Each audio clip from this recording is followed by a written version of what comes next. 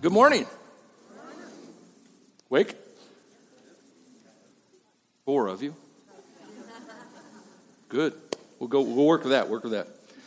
So when I was a little boy, 10 or 11 years old, my parents left me in charge of my little brother, who I did not like. He was 7 years younger than me, and so he really ruined the deal I had. Being an only child is awesome, and so anyway, I was mad at him for it. I still am, actually. But anyway, so he came along, and so you know how it is when you're the older sibling, you get to take care of your younger siblings a lot, and so they had to run this quick little errand, and I was playing in the side area. We lived in this housing complex, and my job, they were leaving, said, "This is your brother, make sure not to lose him." Guess what happened? Yeah, I lost him. My mom, next thing I know, I'm playing with my friends, and my mom's head comes around the corner, and she goes, "Where's Jason?" And that's my brother's name. And I'm not going to make any comments about the name Jason because there's too many Jasons in here. But everyone I've ever known has been a little mischievous, so I'm just saying. So anyway, so where's Jason? And then when she said that, I realized I hadn't actually watched my brother. And then I got scared because I really was okay losing my brother. I just didn't want to be in trouble with my mom, And so anyway, we lived, it was a pretty big housing complex, and my brother, he was, 3 or 4 at the time, and he had wandered off, and basically he had just gone on a walk, and he was walking around the complex, and I remember I'm on my bike racing around that complex trying to find my little brother, and I'm crying, saying, "God, if you help me find my brother, I'll go in the ministry." And crying out to Jesus, and so he was found, whatever it is, He didn't even know he was lost. He was just on a walk. He was having a great time, I was panicked because I was going to be in trouble. My parents were panicked because they loved him, and which I never understood. But anyway, sibling relationships are always fun, Sometimes we get lost and we don't know it in life. Sometimes, we're just doing our thing, We're having fun. Other people are panicking, but we're having a kick. But there's always this wake-up moment. Down south, they call them those come-to-Jesus meetings. There's always a day where you realize, oh, how did I get here? And where is here, So this series that we're starting this Sunday and going to do through the month of June is called Finding Your Way Back to God. We're going to look at 4 statements that are in our lives. They're there because God put them there. And they're there because they are statements that are a string back to God. But they're also statements that if you follow them the wrong way, they'll lead you away from God. And that's what happens in our world is we begin to ask these questions that God put in our lives to bring us close. But we get a hold of them, we start chasing them the wrong way, and we can end up, at least in our understanding, like we're farther away from God. And maybe that's where you are. Maybe there was a time in your life you felt like you were close to God.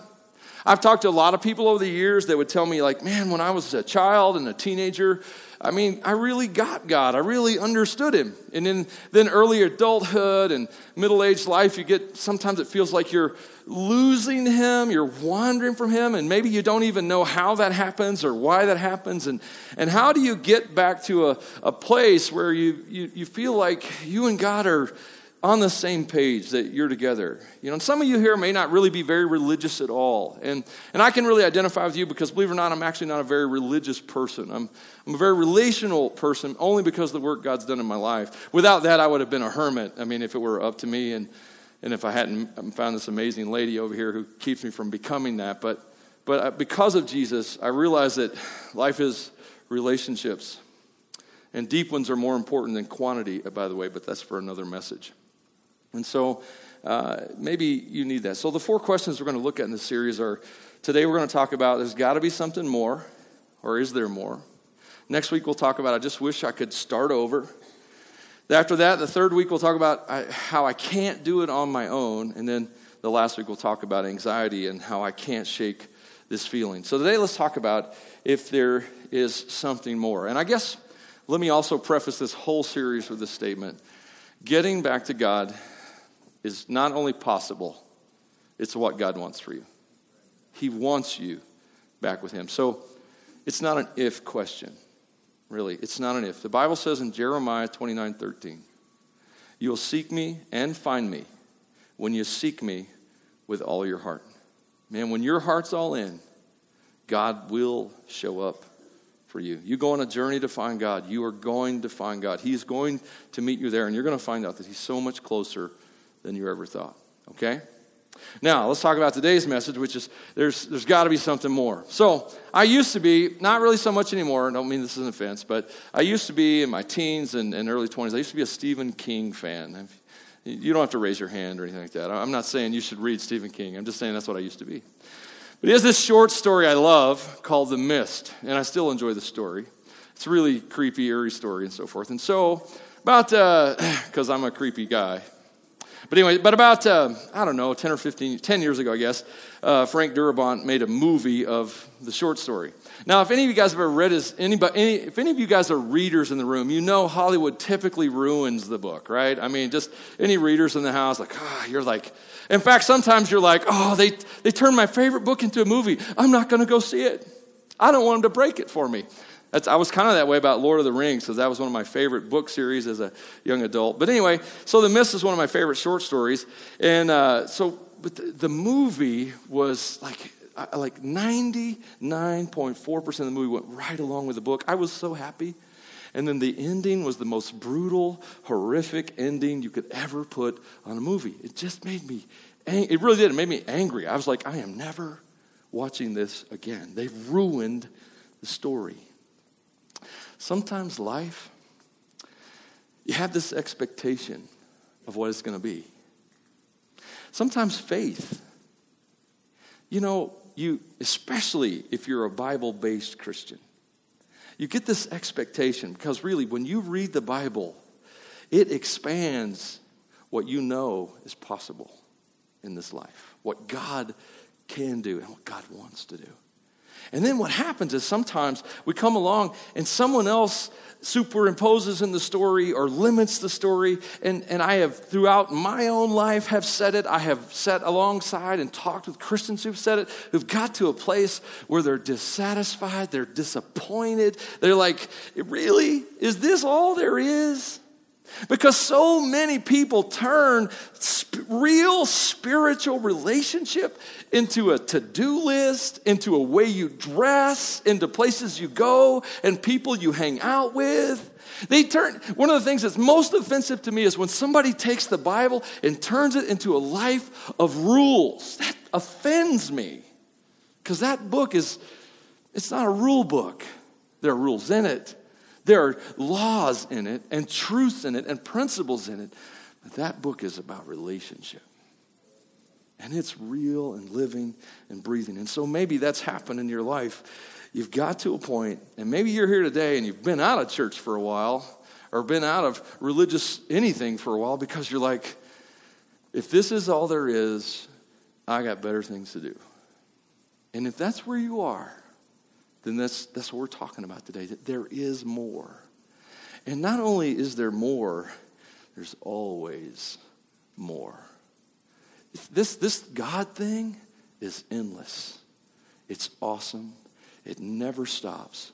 It always gets better. Now, you may go through some valleys to top the next hill, but the hills are always higher, and life is always sweeter in relationship with God, okay? So you with me? All right? Yeah, let's get going then. Okay. So we're going to look at three things today that kind of bring us to that place, is there more? Three questions we often think about. One, we're all looking for love. Two, we all want our life to have meaning. And three, then there's that, what about the big questions in life? We all want to know why, and particularly why bad things happen, particularly to good people. We're okay with them happening to bad people, but we don't want them to happen to good people, right? So those things happen, real simple questions we think about, we talk about all the time. How do we use those questions? How does God want those questions to work in our life to pull us back to Him? So let's talk about the love thing. Love. And I know all the guys are sitting there going, oh man, love again. He keeps talking about love. There's just such an unhealthy view of love in America today. It's just so, The love that you see and the love that everyone thinks they understand is just so romantic in nature. And there is a romantic love, and it's wonderful, and it's beautiful. But that's not the only kind of love. And if that's the only kind of love that you want to experience, that's really shallow. And I'm not trying to insult you. I'm just saying, man, romantic love is great, but it has a purpose. And that purpose is to move you from self-love into actually sacrificially loving someone else. And so love is a powerful thing. My father fought in the Vietnam War, and he did it out of love. He loved his country, loved his family, loved the future, that he loved giving this world, making this world a safer place for us. He did that all of love, but he went and fought a war. He fought for love. Marriage, to me, I think one of the most powerful things in a marriage as a husband, and this is just my opinion, so take it for what you want to, but I think one of the biggest honors I get to do as a husband is fight for my wife. Now, don't take that wrong. I don't go out and just punch people randomly for her. Although I would for cheesecake, but I mean, I would. No, just a really bad joke. But I'm just saying, I've learned over the years that when there is something that hurts her, that hurts in her story, that's painful, that is a call for me as a warrior of my father to stand up and fight for her. There are a lot of ways to fight, man. There are a lot of ways to love. And so when God gives us, we have this thing in us where we just need to be loved. We need to be loved by, we need horizontal love. I guess we need to love people around us to love us. All of us need that. I mean, we live for it, even if we don't act like we do. I see the most shy and reserved of people do things to just get attention from people. They don't even know they're doing it just because they want to be loved and they want to be appreciated because God made it that way. You know, in the Garden of Eden, God created everything. He said it's good. He put Adam in that garden, and at first Adam was alone. And he gave Adam a couple jobs. He had him name all the animals. I don't know where Adam got some of the names. Where did platypus come from? Anyone? And of all the things that are beautiful and majestic that fly, why did the insect get the name?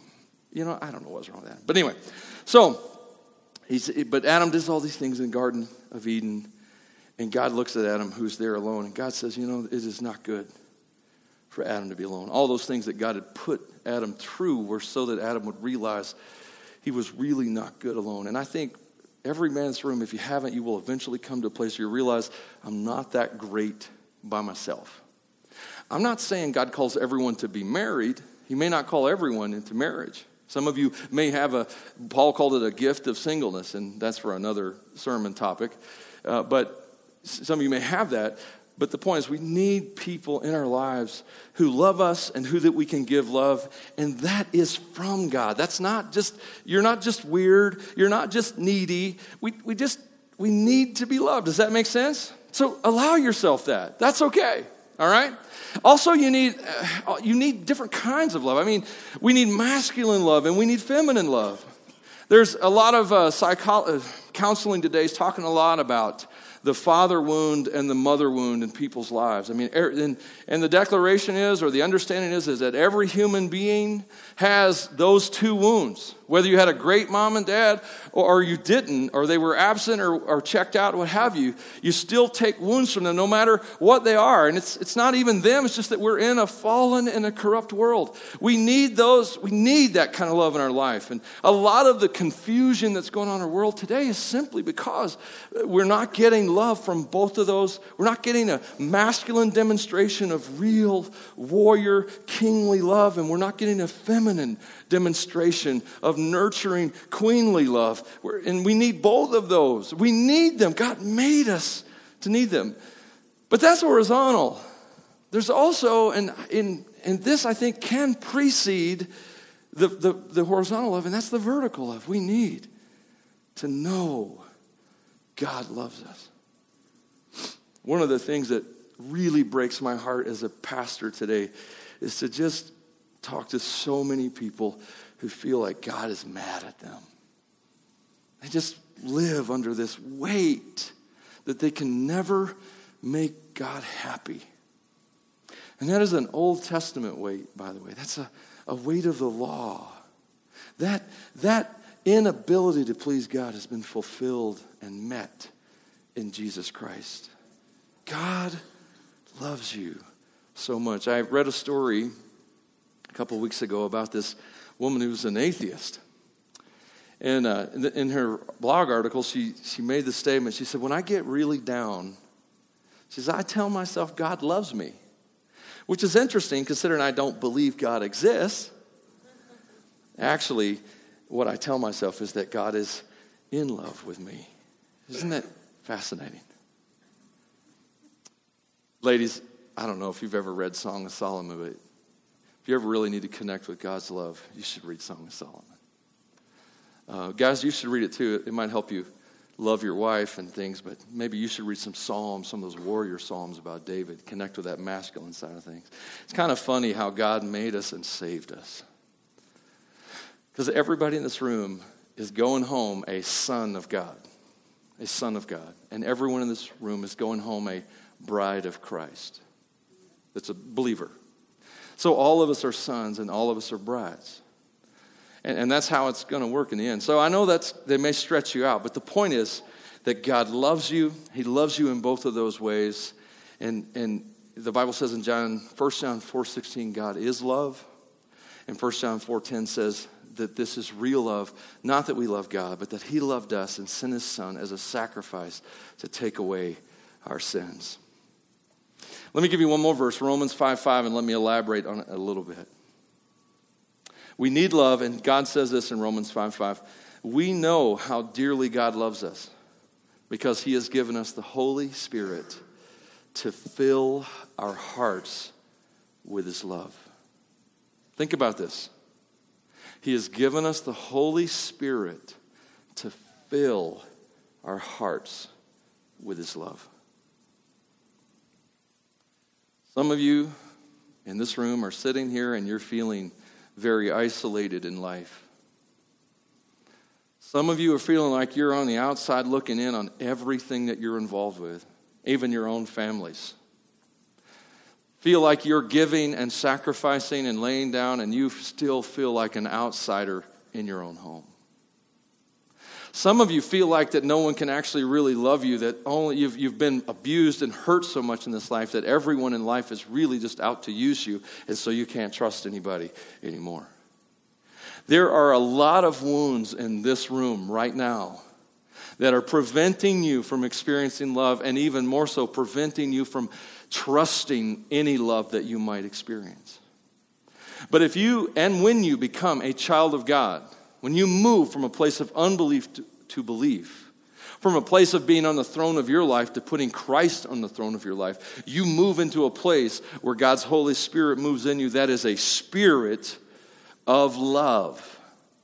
There are times you struggle feeling loved.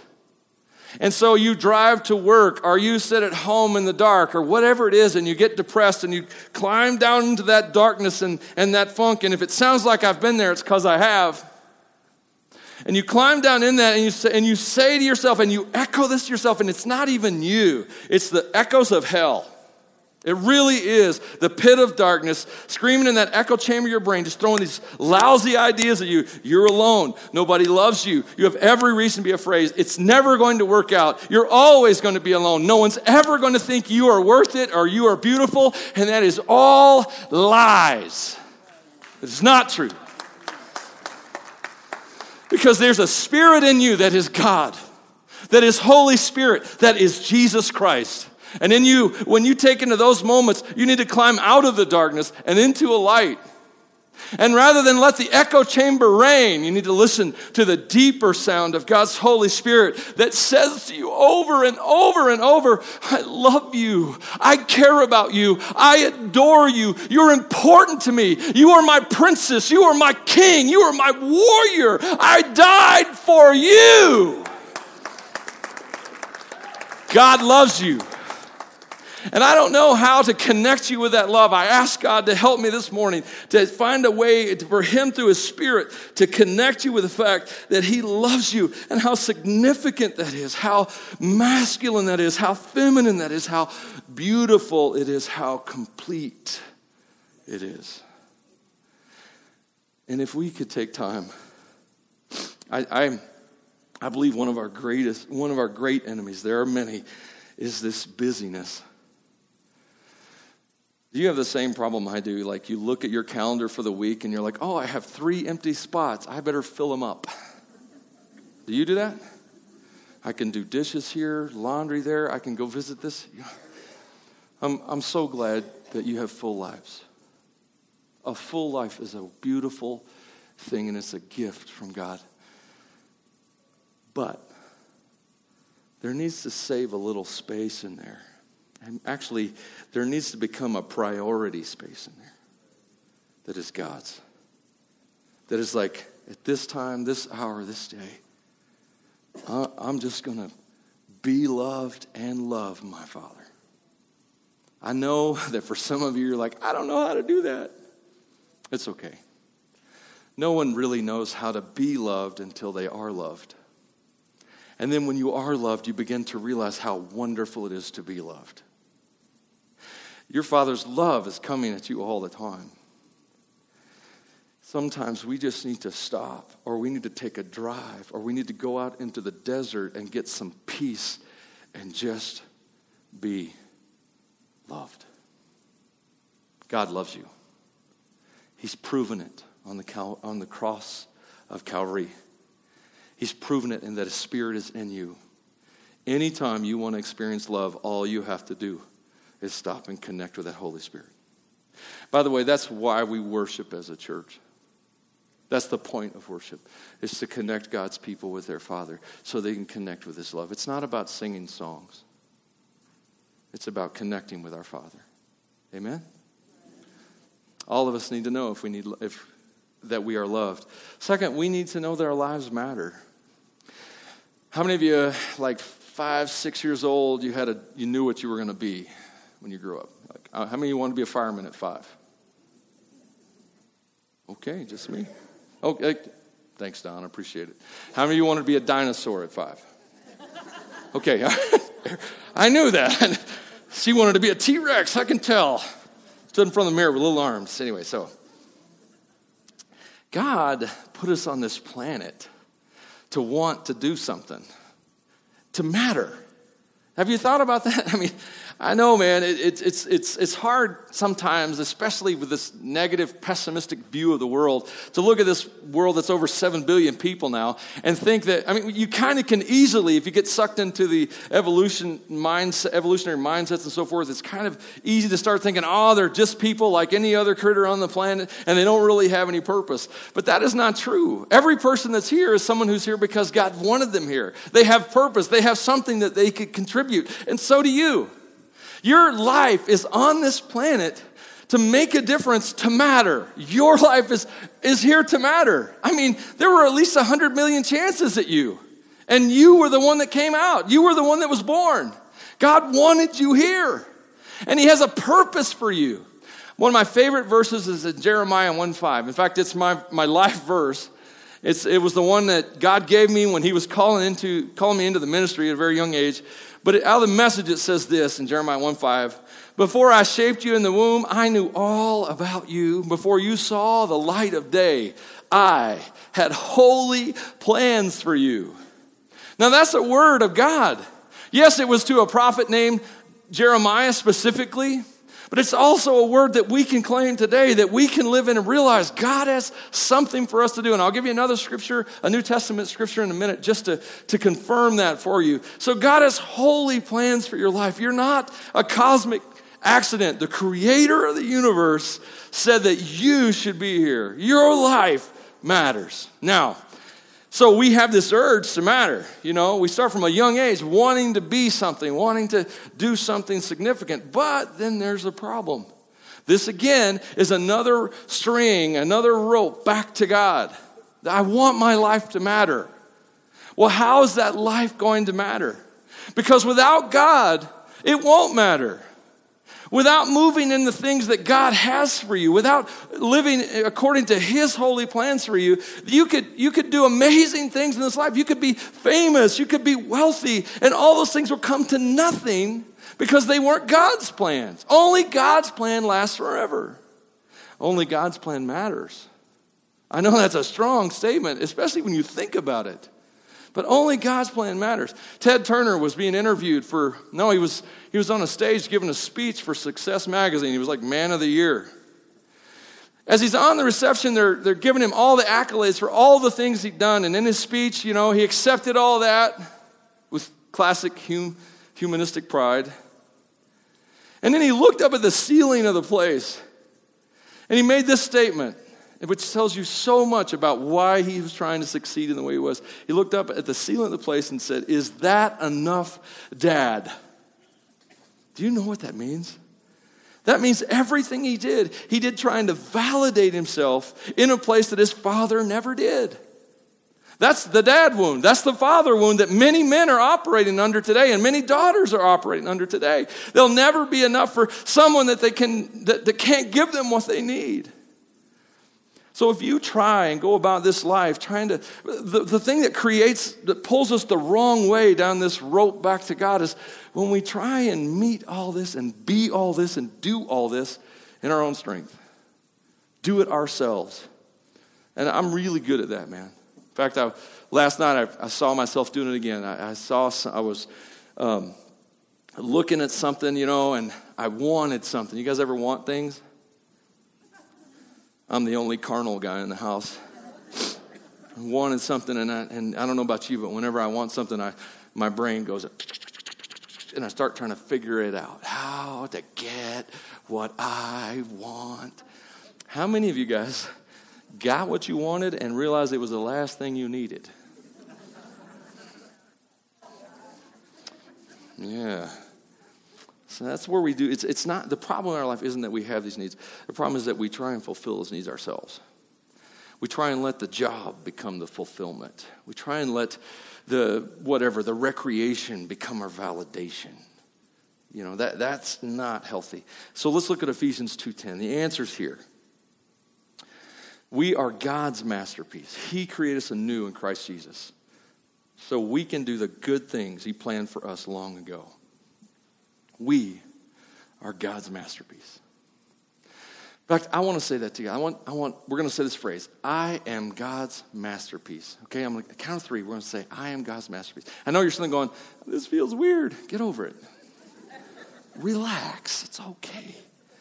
This is not a self-help. This is a God-help seminar, okay? So here goes. 1, 2, 3. I am God's masterpiece. Not his refrigerator coloring.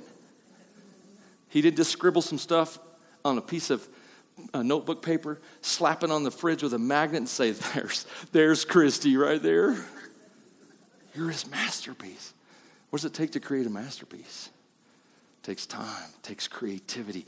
It takes a deep connection with who you are to move artistically. Art isn't about pretty pictures. Art is about saying something that cannot be said in words or music or any other way.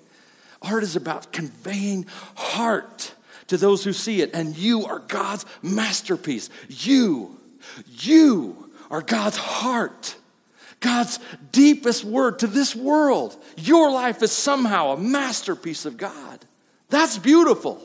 That's purpose. That's realizing that I'm not just on this life to get by until I die, but I'm here to find God's purpose and live and move in that purpose. And when you do that, when you begin to move in God's purpose, God's will, you not only find a freedom, you find an excitement and an adventure. I love life with God. God is a trip. He's amazing. Man, you start following God around, crazy things start happening, man. You start meeting people that you never would have thought you'd met before. So this Thursday, I went and visited a friend in Casper. He's a pastor friend I met. He lives in Casper. I met him in Missouri. I don't know, not just Missouri, a place called Heartland, Missouri. That's not even really a town. Anyway, I went there for a conference and I met a guy from Wyoming. I kind of thought that might be a God appointment. This life with God is a trip. It's fun and it's exciting. And that's what it means to live in purpose. To live in God's purpose. There's so many people in this body who seek that purpose out in so many ways. I know all the time we're asking for folks to help in that kids ministry back there. And I know that so many of you have given and sacrificed in that ministry, and I'm so grateful for that.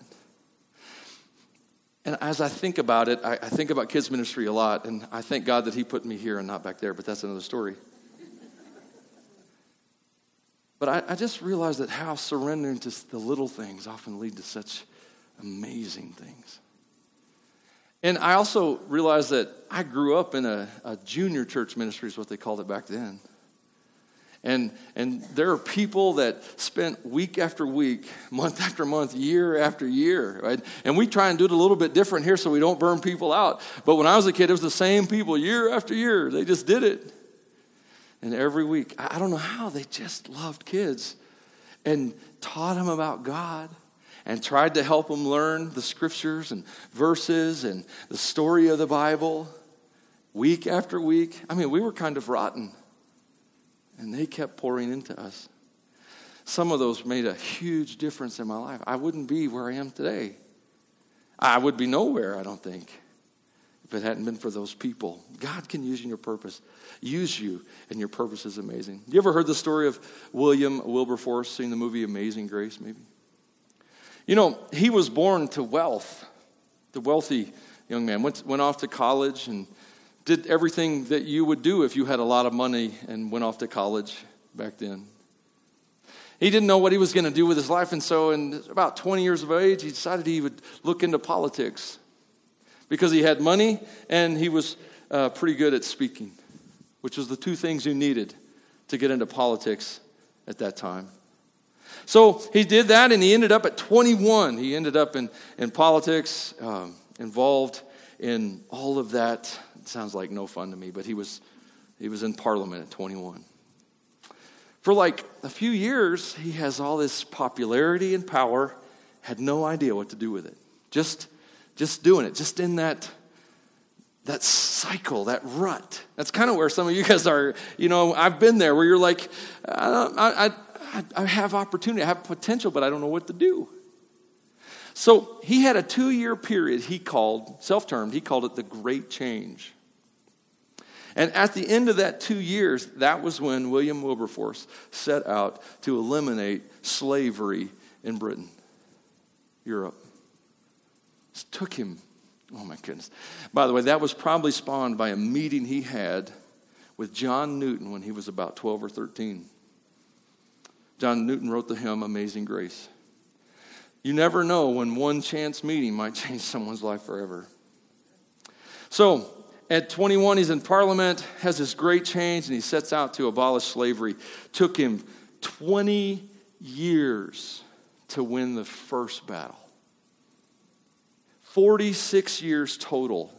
Slavery was finally outlawed about 3 months before he died, or maybe it was 3 days. 46 years.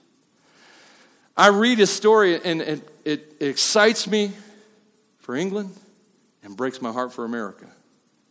Because it took over 100,000 of our sons to end slavery in this country. And here's one man who saved millions of lives, prevented a war, because God gave him purpose.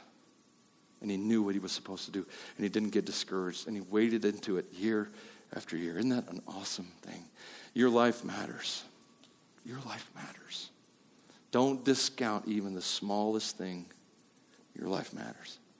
Trust God. Follow him. He'll lead you in it. And the last thing I want to say is we all also want to know why. I know this is the tough one. And I know this is one that I told you before. This is meant to lead us back to God, not away from him. But this is the one thing I deal with most often when I'm dealing with people in regard to faith. Why did God let this happen? If there's a loving God, why is there so much cruelty in the world? And these are questions that I get all the time. And I wish there was like an easy answer. And we do a disservice sometimes when we try and give people easy answers. Guys, there's almost never an easy answer. There's a really good answer, and it's Jesus Christ, but you can't expect someone who's unconverted and hasn't trusted him to know what that even means. And so it's hard to look at the world and the things that are going on, the abuses, the things that are hurting us. And I think we're at a time in history where we're becoming hyper aware of how broken this world is. I think that's going to end up being a good thing, but it's going to be a painful process. Like birth, it's a good thing to get a child here, but it's really difficult to get that child here. I think something's being born in our day and age. So there aren't any easy answers, but let me give you a couple things to think about. One, God created the world good. God created the world good. When he got done, he looked at the whole planet, everything was created, and he says, this is good. This is very good. That's how it started out. What changed? Because in the beginning there wasn't death. There weren't difficulties like what we experience today. Weren't misuses and abuses and those kinds of things. So how did good get evil in it? And that's where we come back to Genesis 3. And we see that when Eve and Adam ate the fruit from the tree and disobeyed God, God walks in the garden that day. And if you read the text out of Genesis chapter 3 and verse 13, it says, the Lord God asked the woman, what have you done? He wasn't asking that question because he didn't know what Eve had done.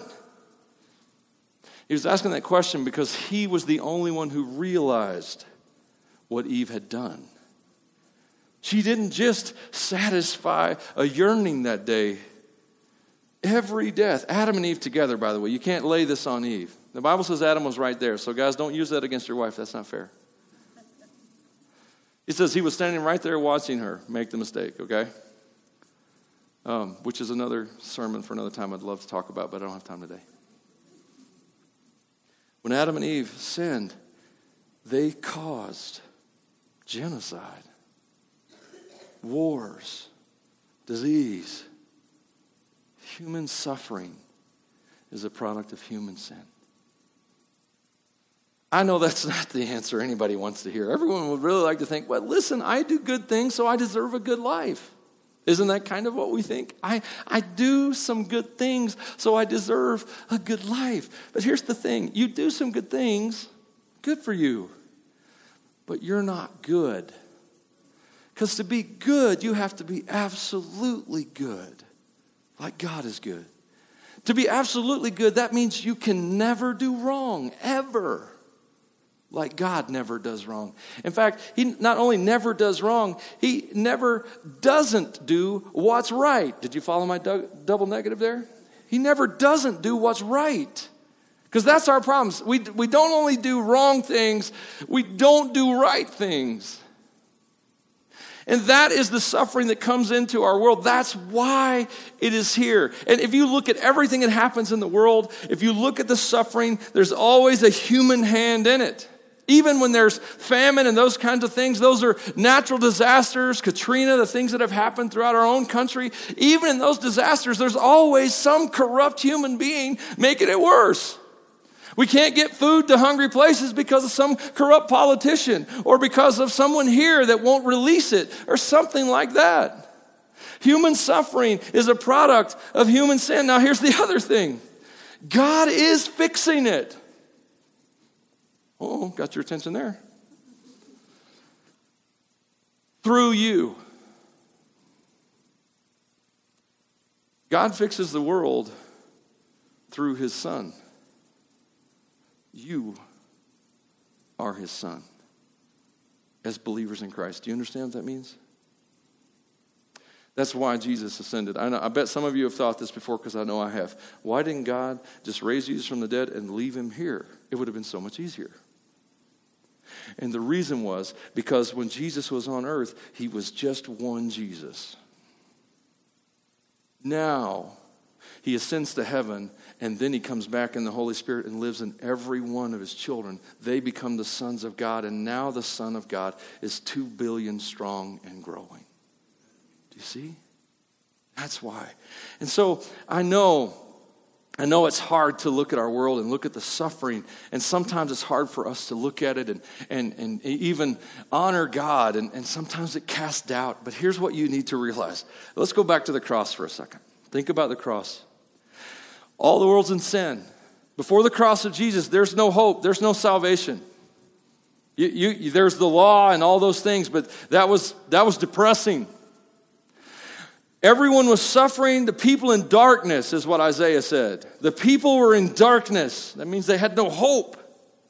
So the world was in suffering and in sorrow and in grief. What did God do? He entered the suffering.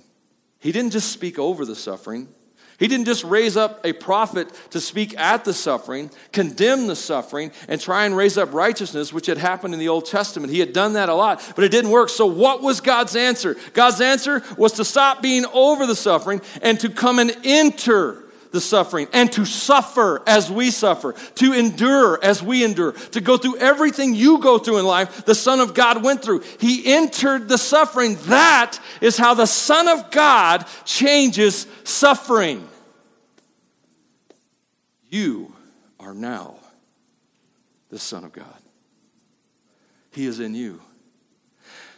You want to change the world? I do. I don't know how much God's going to let me change, but I want him to use me to change it, whatever he wants, okay? And I know what my purpose is. I know what my mission is. I'm not going to go into that. But here's the thing. God lives in us, and we change suffering by entering it just like Jesus did. So when we look at this world, how do you enter the suffering, I guess I should say. Maybe I should clarify that. How do we enter the suffering? Sometimes it's as simple as just knowing that there's suffering. Like tonight, April's going to share the movie Priceless. King and Country, I think, were the main producers on that. And it deals with the problem, the epidemic problem in our world and now in our country of human trafficking. Now let me ask you a question. How in the heck does human trafficking happen in America? How does that happen? I mean, we're the bastion of hope for the world, and we have a problem here. How do I connect with that suffering? Well, first I get informed. I find out what's going on. There are a lot of things that I need to get informed about. And let me just give you a little caveat here. I don't expect you to get informed about everything. I do kind of expect you to get informed about something. There's something in your life there's a battle that God wants you to fight. And it may not be human trafficking. It might be something else. It might be lostness and revival, fighting for revival. It might be the social issues in our country, the gender confusion, the issues of abortion that are being faced.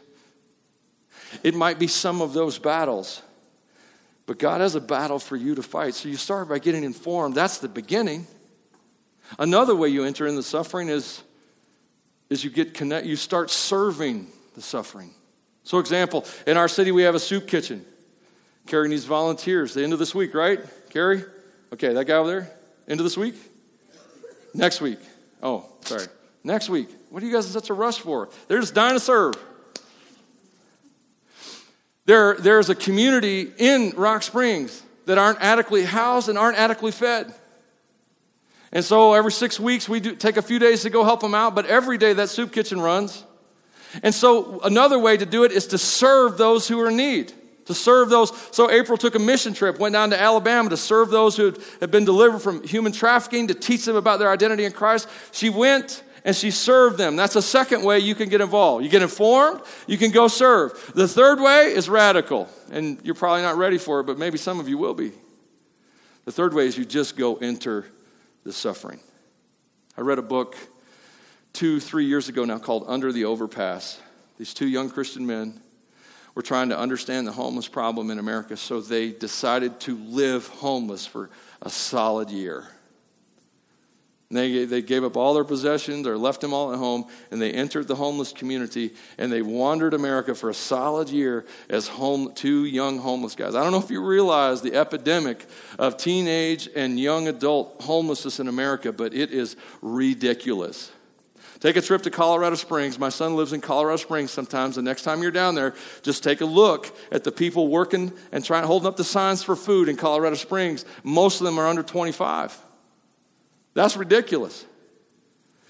So these young guys, in order to better understand and to minister to it, they entered into the suffering of homelessness. They wrote a book called Under the Overpass. Fantastic book. Gives you a whole new perspective. If you want to get informed on the situation that's out there, it's a great book. I love it because it's a story. I love stories. I really like pictures, and I like the color. Didn't have those, but, other than that, it was pretty good. I love the story of Bruce Olson, called him Bruchko, went to northern Peru, and he entered into the Indian tribes of that country. No one else could share the gospel with him. They weren't coming to faith. Everyone who'd even tried to connect with them through standard means had been murdered, and he went and became them. That is so Jesus right there. That's called, if you ever hear the term incarnational ministry, that's what it's talking about. It's becoming those to whom you're trying to reach. My point is, I know you're like, Michael, how does this answer the question of why? Well, the answers are this. God didn't put the suffering here, we did. I'm not saying that for guilt. That's the reality. 2, he put his son on the planet in you to do something about it. And I guess what we have to figure out in a world that's so broken and it's hurting so much is, how are we going to do something about it? I guess my dream for you is, and for me, we just cannot let life live us anymore. These middle-class norms and this American way of life, they're dooming people. You know what I'm saying? We're so pulled along by those norms that we don't have time. We don't think we have resources to help anyone but ourselves. And the enemy is always out there to you don't have resources for this because you really need that. And my call to you is, hey man, yeah, it's a broken world. There's suffering in it. God didn't put it here. We make it worse. But God in us can change the story. And if we begin to do things in our life that stop this God as an accessory thing, and what I mean by that is we say we worship God, but we're really just trying to plug him into the free holes. I got 15 minutes here, I'll read my Bible there. I got 5 minutes there, I'm going to spend some time praying there. I got 2 minutes here, I can call my friend and see how they're doing. Those are great things. I'm not saying those are bad things. The problem is those are all like peripheral things. They're not the focus of your life. The focus of your life tends to be you.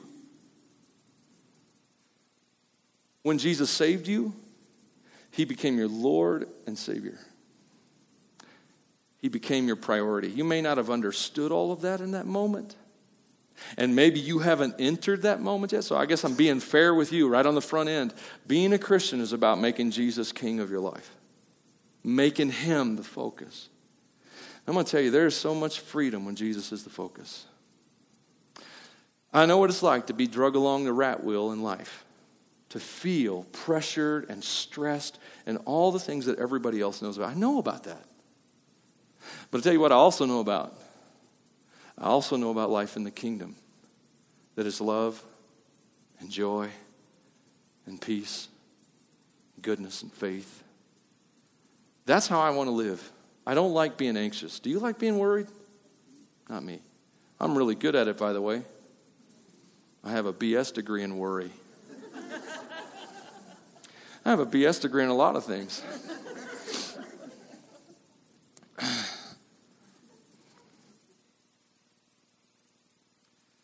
I want to challenge you this week. I'm not asking you to sit there and make some kind of radical life change sitting where you are. I'm not. I mean, that would be awesome. But I know how that goes. In the heat of a moment, you're like, I need to change. I'm going to change.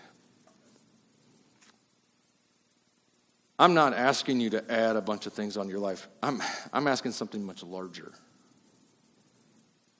I'm asking you to dethrone you from your life and put Christ on the throne and him become your focus. I know that's a lot to ask. But if I could be honest, it's not like you're doing that great a job running things. Okay? Put him on the throne, and then you begin each day, rather than trying to seek to please God, which is a good thing. Why not live your life because God is pleased with you? Our life starts at the cross. Our old life ended at the cross, but our new life began at the cross. And our new life starts every day from a place of peace and love, God's presence. And so let's begin to take each day. And here's a prayer. I think I've got a slide for this. Have I got a slide that's got a little prayer on it? Shazam. That means that's cool. A prayer something like this. God, please make yourself real to me. I know it might sound like a strange prayer, but sometimes we feel like God's out there and not in here. Awaken in me the ability to see what's missing in my life. Father, here we are. And I don't know the spiritual condition of each person in the room. I don't, but you do. And I don't know how to help. I know there's a myriad. I'm sure there are folks here who are like, I'm not even sure how I feel about God yet. And so, Lord, I pray you show up for him right now. You just settle on him. Holy Spirit, come. Let him sense right now what it is to be in the presence of God. Holy Spirit, thank you.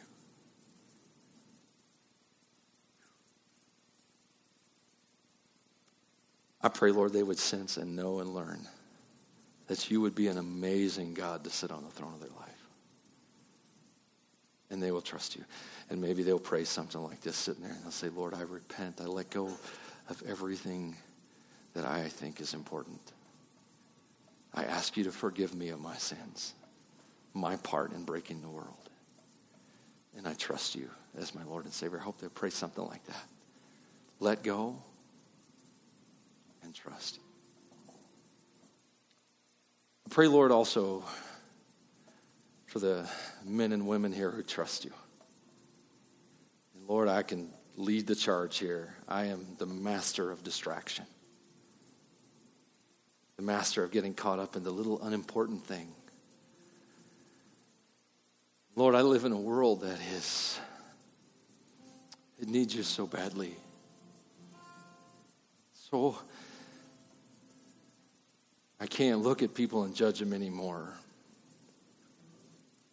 I'm so thankful that you had mercy on me.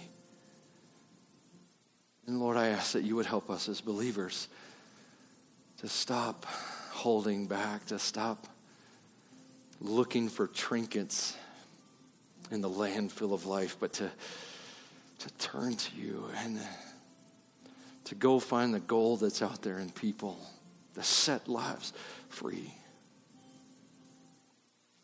And I pray you set some lives free today. In Jesus' name I pray. Let's stand.